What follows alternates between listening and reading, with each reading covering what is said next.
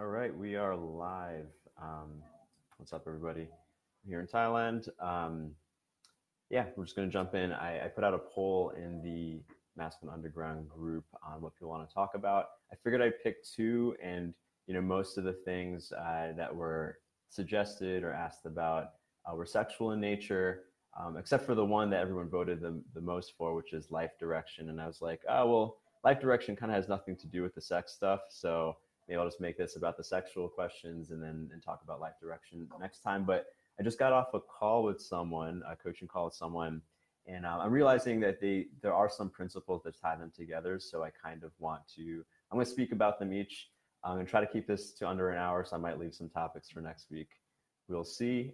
If you are watching this live, of course, feel free to chime in, ask your questions. Happy to go on tangents, whatnot. Let me quickly think. Do I have any announcements? No, I don't. Maybe I'll remember something as we go.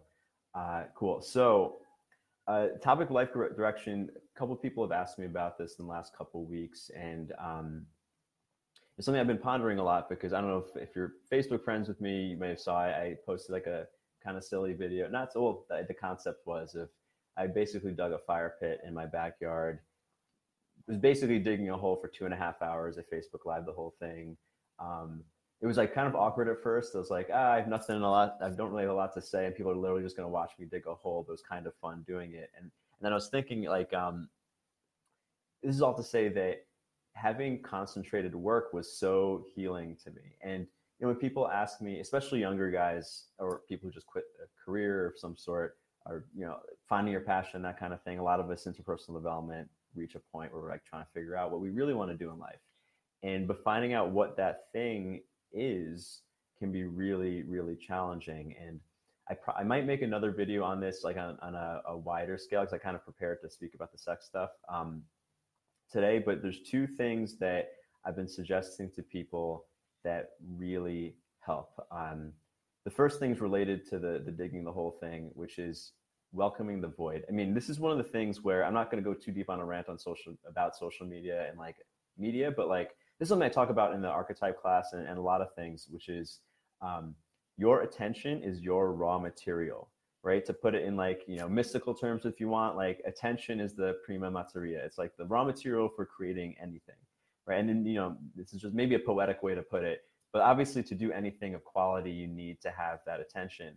And one of the issues with the modern era is that we have these devices that are constantly pinging us, people constantly reaching out to us, notifications. I'm not going to regurgitate Cal Newport stuff. Obviously, I've been talking about him a lot lately, maybe too much. But social media in our phones and everything's engineered to get us addicted. You've heard this before. I'm not going to repeat stuff again, but like when you're thinking about your life direction, a lot of the guys I know who are lost are constantly posting about it on their on Facebook, and like they're constantly checking their feed. It's like you're not going to hear the voice of your intuition if you're letting external things suck up your attention. It's just not going to happen. If you're checking your Facebook feed, that's like, you can think of it if like, you have only so much attention in your bank account. When you check your social media feed, when you have your message notifications on, so if your phone is dinging and whatnot, you're letting someone drain your bank account. And if you don't have a surplus of that, you can't possibly create anything. That's just how it goes. No one's ever been able to come up with a great idea while they were letting their attention being sucked up by advertising and notifications, responding to messages. You don't have to respond to messages. You don't have to have your phone on, all the time. And, it's unfortunate if you're in a day job where you have to do that. That's one of the biggest reasons why I could not stay in one. And anyway, going back to life direction, that's one thing, is welcoming the void. Something we focus a lot in the archetype class, because I think there's something inherently masculine to it as well, of like, what's funny actually, and the reason why I brought up the digging the whole thing is that obviously no one spent 2.5 hours watching me. I mean, most of the time there's like, not a lot of people were watching at a time. Most people just like check, and then the last couple of days people have been saying like, oh, hey, I saw you digging a hole on the internet. I mean, that's as far as it went.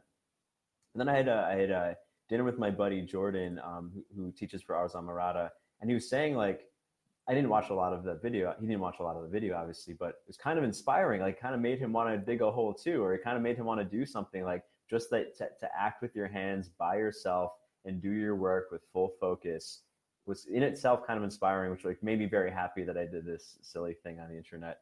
But I think it's so true. And like every time in my life where I found clarity and then got the next big idea for something, it came from being in a void. Like even like creating this very Facebook group where I'm and and the courses that have attached to it, which was kind of like, to be honest, was kind of like a resurgence of my career.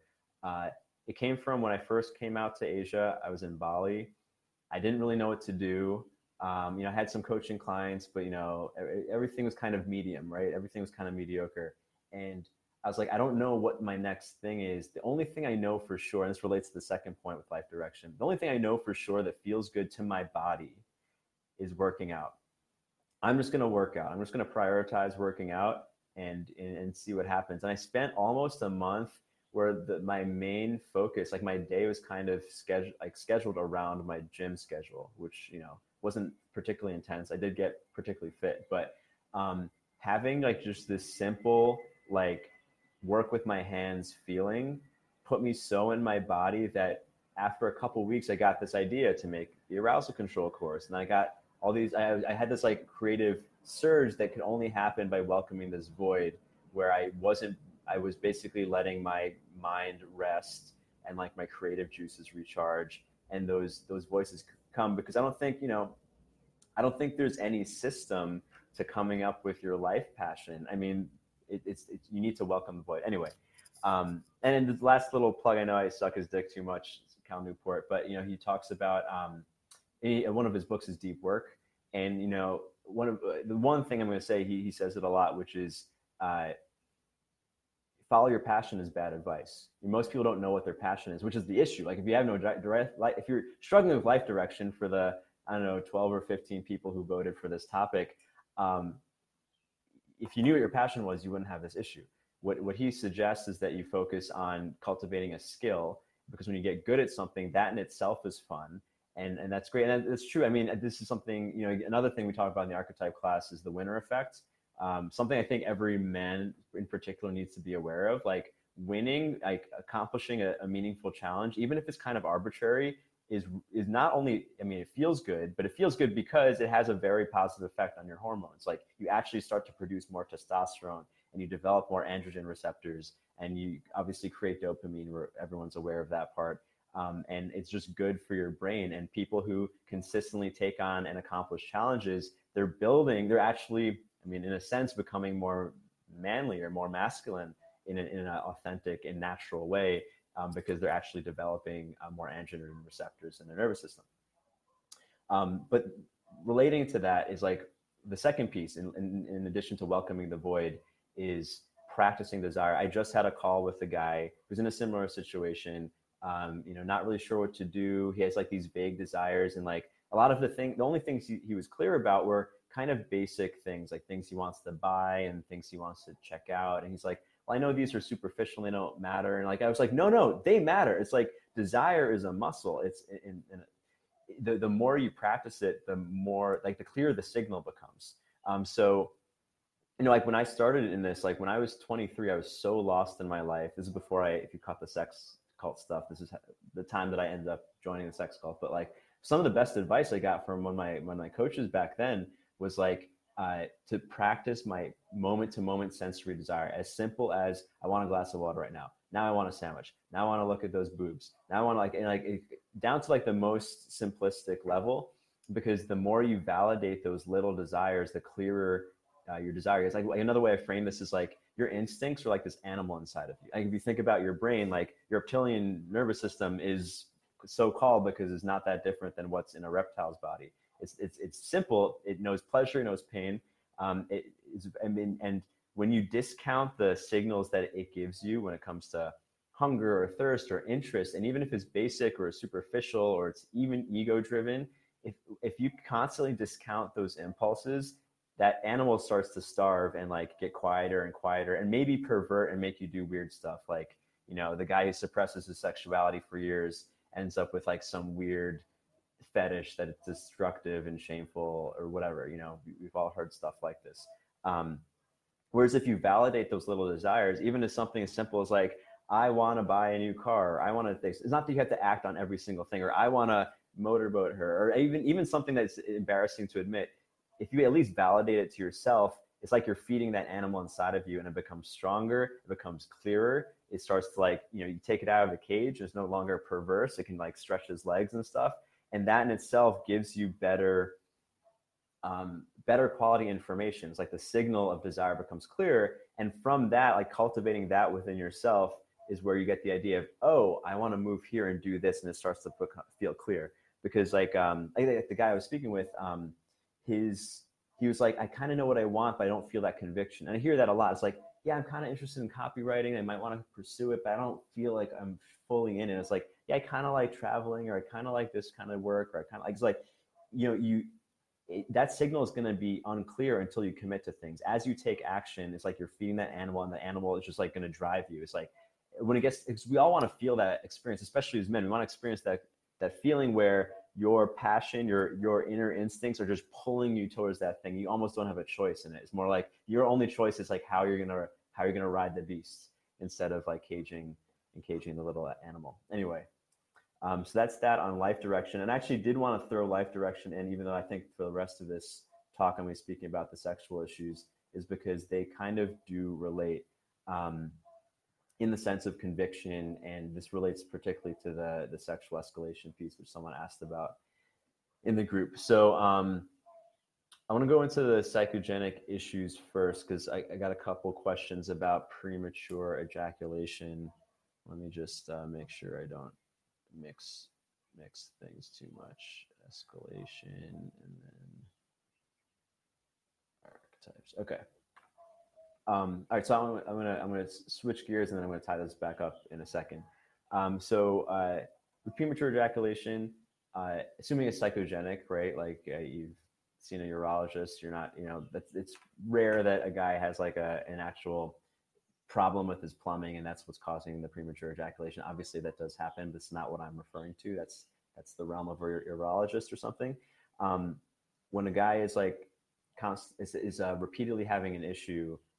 And we know it's mental, there's some things that I'll share that are useful. So the main thing to understand is that if this is something that happens over and over again, if this is like a response, and I think a lot of guys, like, they're fine when it comes to oral or being touched, or like there's some point where things break down. Like for me, I say some people run hot, some people run cold. I was like running on the cold end. So like when I was having a psychogenic issue, it came in the form of not getting it up. Other guys maybe run too hot, and their arousal spikes too quickly. And like those two things are actually not different. That they're both, and a lot of guys actually find that they'll have both erection issues and premature ejaculation. It's like they can't get hard, then they come too fast. Like all of that shows that your sympathetic nervous system, your fight or flight, is active, and a lot of men have associations between intercourse and a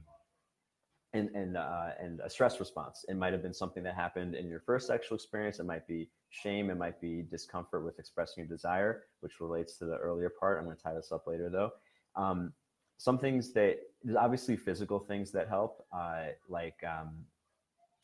the physical stuff I share in the arousal control course. The free stuff is at arousalcontrolsecrets.com. I'm not going to repeat that because it's already available for free. But some of the other mental things is that a lot of men, the hardest time to not come too soon is when you start to feel a woman's arousal.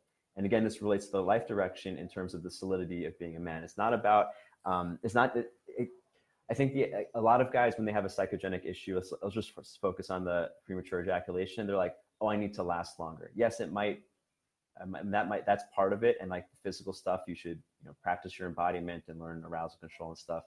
But a lot of times it's going too much on her ride. It's like a guy can't, not always, but very often the guy can't handle feeling her arousal, so that as soon as he starts to sympathetically feel her arousal, meaning like he can start to feel it in his body, he immediately comes. One of the reasons I think this has become a more common issue is that, again, so many guys spend so much time jerking off to porn before they actually spend time with real women. and like, you know, porn trains you to get turned on by something outside of you. So like that, and like there's no reason to not you know, like you're not really with a real person. So like when they're with a real person, they're feeling her arousal, they just can't handle it. It's like they come immediately. Another piece of evidence for that is like the type of guys who, and I hear this from guys who don't necessarily say they, oh, I have premature ejaculation issues, but it's like the hardest time to not come is right when she's about to come. And I've heard this from a lot of guys, especially guys in relationships where they really want to please their partner and they're really good dudes and empathetic and well-meaning. I had this one buddy who it actually cost him his relationship, where every time she was close to coming, he would immediately nut. Like he just couldn't help it. It's like I can't. And you know, there's obviously physical things, but what that's a sign of in some sense is that he's going on her ride too much, in the sense of like, you know, our emotional states tend to mirror each other. Like if you're connecting with someone, your emotions are gonna become very similar. You know, you've heard this before in different forms. It's something we actually speak about in the archetype class a lot. I'm just mentioning this because I have like full on lessons on it of like limbic dominance and how our limbic systems are meant to feel each other's emotions. And this is basically a question of limbic dominance. Like if I'm gonna give a non-sexual example for a second. If you're with a woman and she's having like this emotional outburst because she, let's say it's that time of the month or whatever it is, she's emotional. Women are emotional creatures. It's great in many forms and it's not great in some forms. If the worst thing a guy can do is to jump onto her reality. Like if she's in the reality of like, this is a huge crisis, the world is terrible, like, you know, whatever the delusion is. And I don't mean delusion in a judgmental way, but she's just in a different subjective reality. The worst thing a guy can do is to jump onto that and be like, oh yeah, this is crazy, or that what your friend said, or this thing, or whatever. Like, oh, you know, that's like the thing a man should do in such a situation, if he wants to be there for her, is to not go on her ride, is to not, you know, not invalidate her reality, but hold true and like be more grounded in the reality that things are actually okay. We are safe, we are secure, and just holding that down. Like you don't have to do anything else. You don't have to fix her problem because her problem might not even be real. And often the problem is just she needs to be heard and felt and have a secure place to land on. Like if you need to be the planet with the greater gravity so that she can come back into your orbit where it's safe and secure and stuff. If you go on her ride, then you're both groundless and you're both flying in space, and like obviously both people are gonna have this trouble. I know this might be hard to understand, like what this has to do with premature ejaculation or sex, but for in the example where you're constantly coming because you feel her arousal, that is in a sense you not having the stronger gravity. And like there's physical aspects to it, and the physical aspects are important, but if that's specifically what happens, you're not like the stronger planet, if you will, or the higher gravity planet. I actually think this is part of why like women are it's like so important to so many women on a physical level to be with like a physically bigger guy. Like it's again that feeling of security that she can land in you, with you, whatever, however you want to put it. Because actually like the feeling that when you feel her arousal spike, your arousal goes up, that's actually a beautiful thing. That is like physical empathy. You know, it's you know, it's great. Like I know you should be able to feel in your body when she's about to come. That actually means that you are connected, and like you're, you know, synergizing, and like maybe you guys will come more likely at the same time. But just because of male female anatomy, making sure that she has her pleasure too, but also just like having the control to be like, I can be with her while her arousal is spiking. I can empathize with her, but it's not going to cause me to go over too. Other than the physical arousal control principles, the emotional side of that is having the stronger grasp on reality. And it does actually relate to the two things you mentioned about life direction, which is being able to welcome what is in front of you, the experience of a woman having whatever her experience is, and not trying to fix it or be worried about it, and just having that, you know, just being willing to be there. And then also, you know, being able to stand for what your reality is. I mean, in life, it's like we're talking about desires, but in the bedroom, it's like, okay, my reality is that I'm remaining stable and secure while I am the ground for her to have this experience.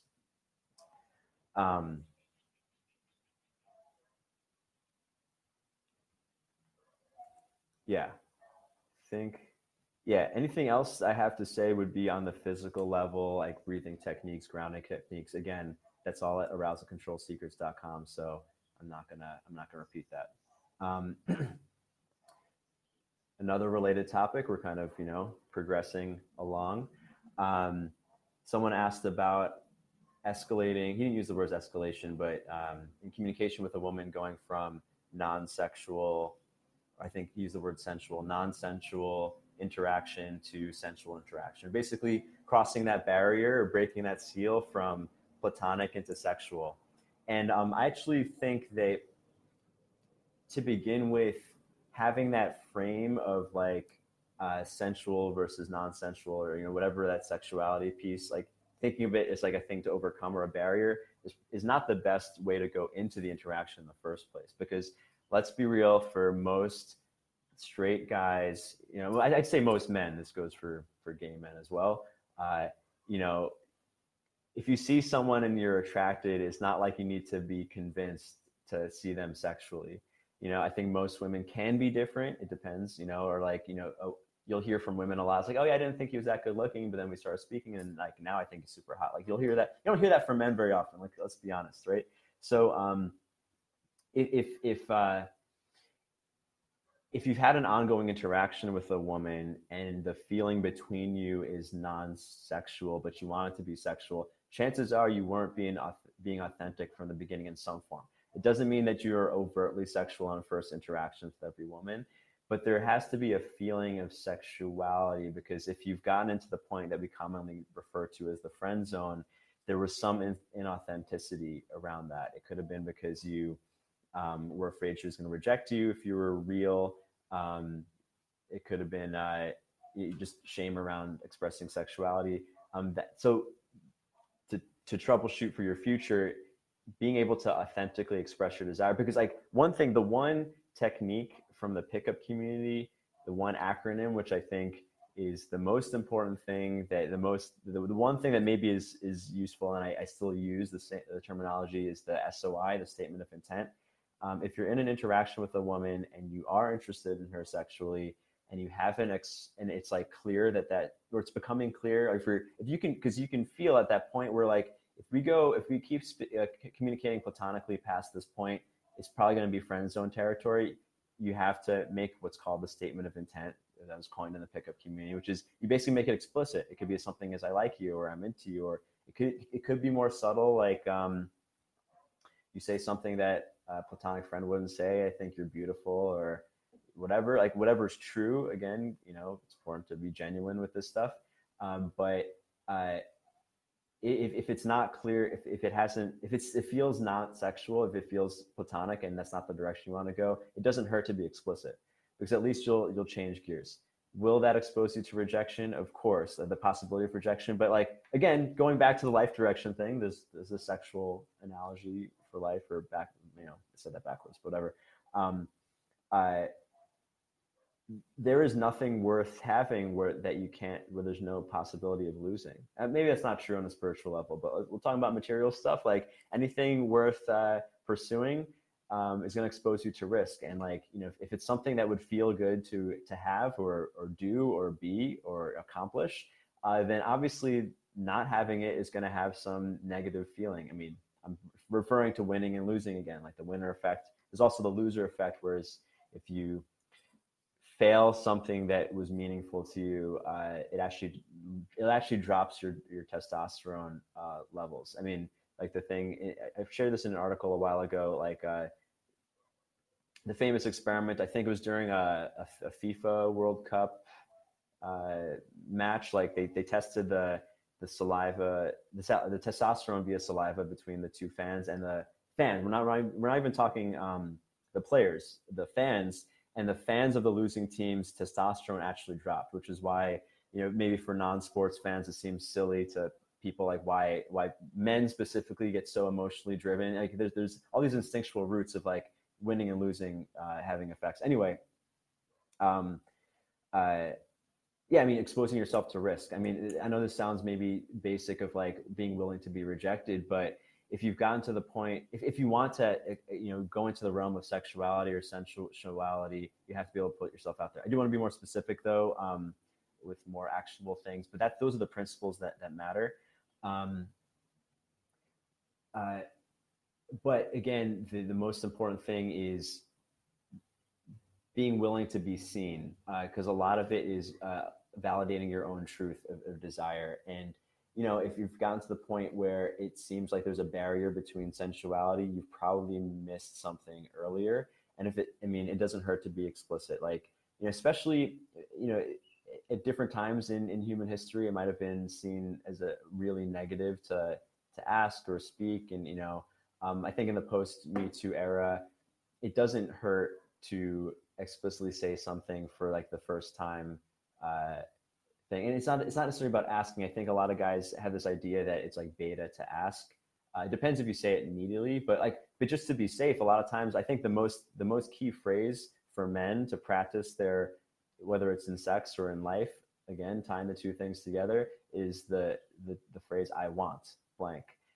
Something as something as simple as "I want to kiss you." It's something I've said. It's not asking, but it's declaring something before I put myself in a situation. It's something I'll say when I'm unsure of a situation. It doesn't hurt to practice putting your desire into words if you think that your physical escalation is something that might cause some big negative thing. Yeah. Take a sec because I want to make sure I didn't miss anything. I'm going back and forth between the sex and life stuff. If you have any questions, feel free to plug them in. It's funny. My last couple of lives have gone really long. I think last week went like two hours. So I wanted to make sure I didn't ramble too much, and I've kind of gone through everything I initially planned on quicker than.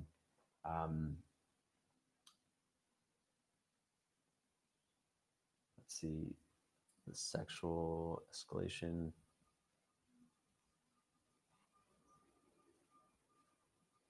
Yeah. Okay.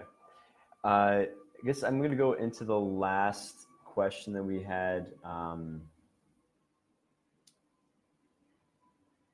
by a couple of people. All right, this is something that actually has come up for me, which is that taboo archetypes and sexual relating. Something that's come up. Wait, where did my window go? Something that's come up for me, actually in my relationship, it's just that I just got, actually I could see Om is I don't know if you're on right now. What's up, Om? See if I can wave hi to you.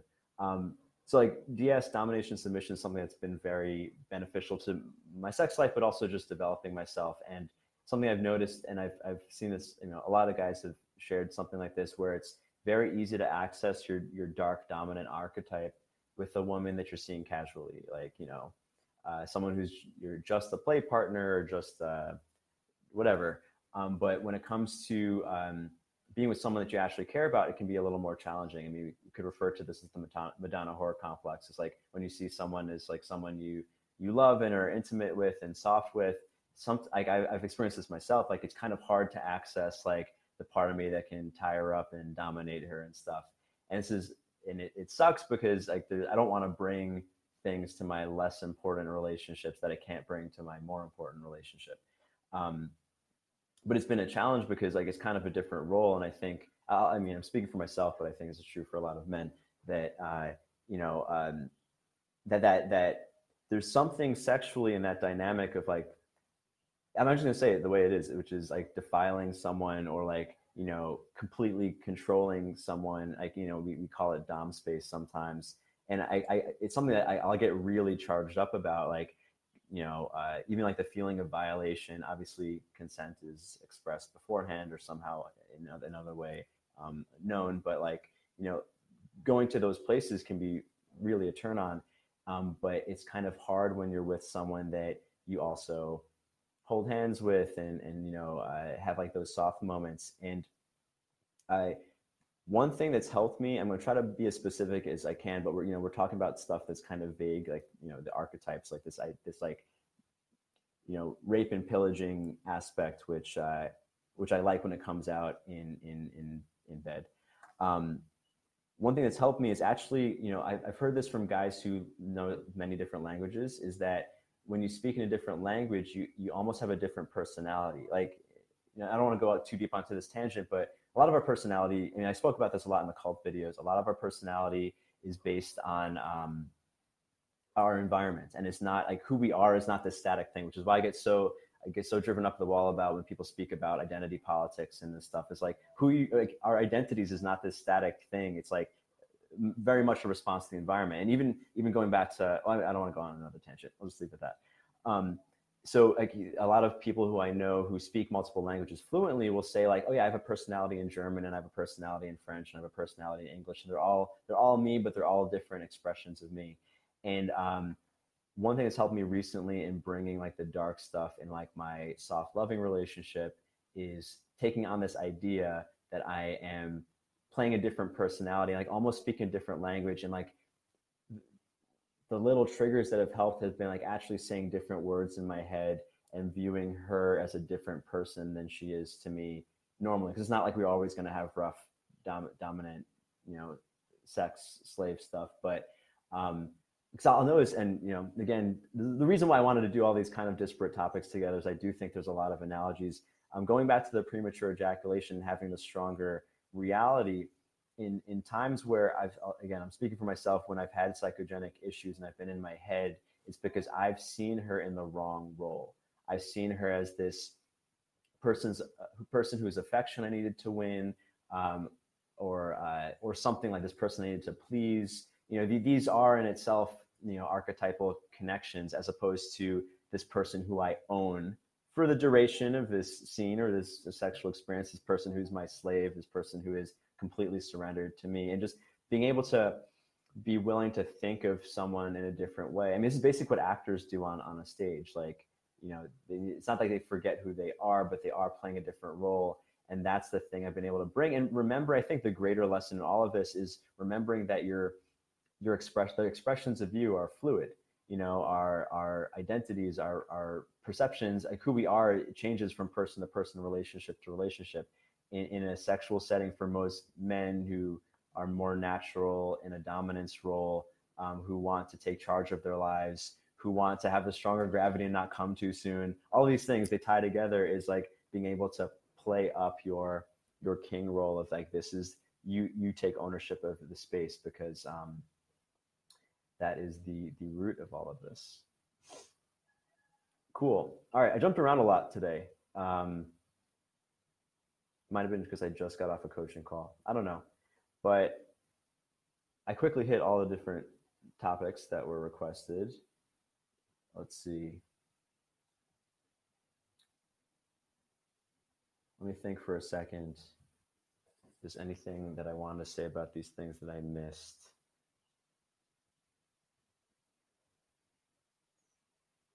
All right, I think that's it. Yeah, same time next week. I'm just going to give you guys a minute if you have any questions, but otherwise I'll be on the same time next week.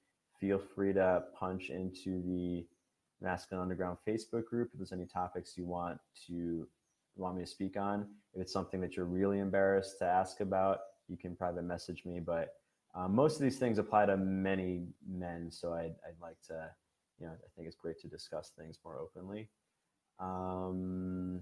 Any announcements? I feel like I should have announcements. I've been doing this thing. I do want to speak about this last thing, just about my life. I've been doing this thing where so far it's like 5 days in a row I've been waking up at 5 a.m. Right now it's 9:30 a.m. for me.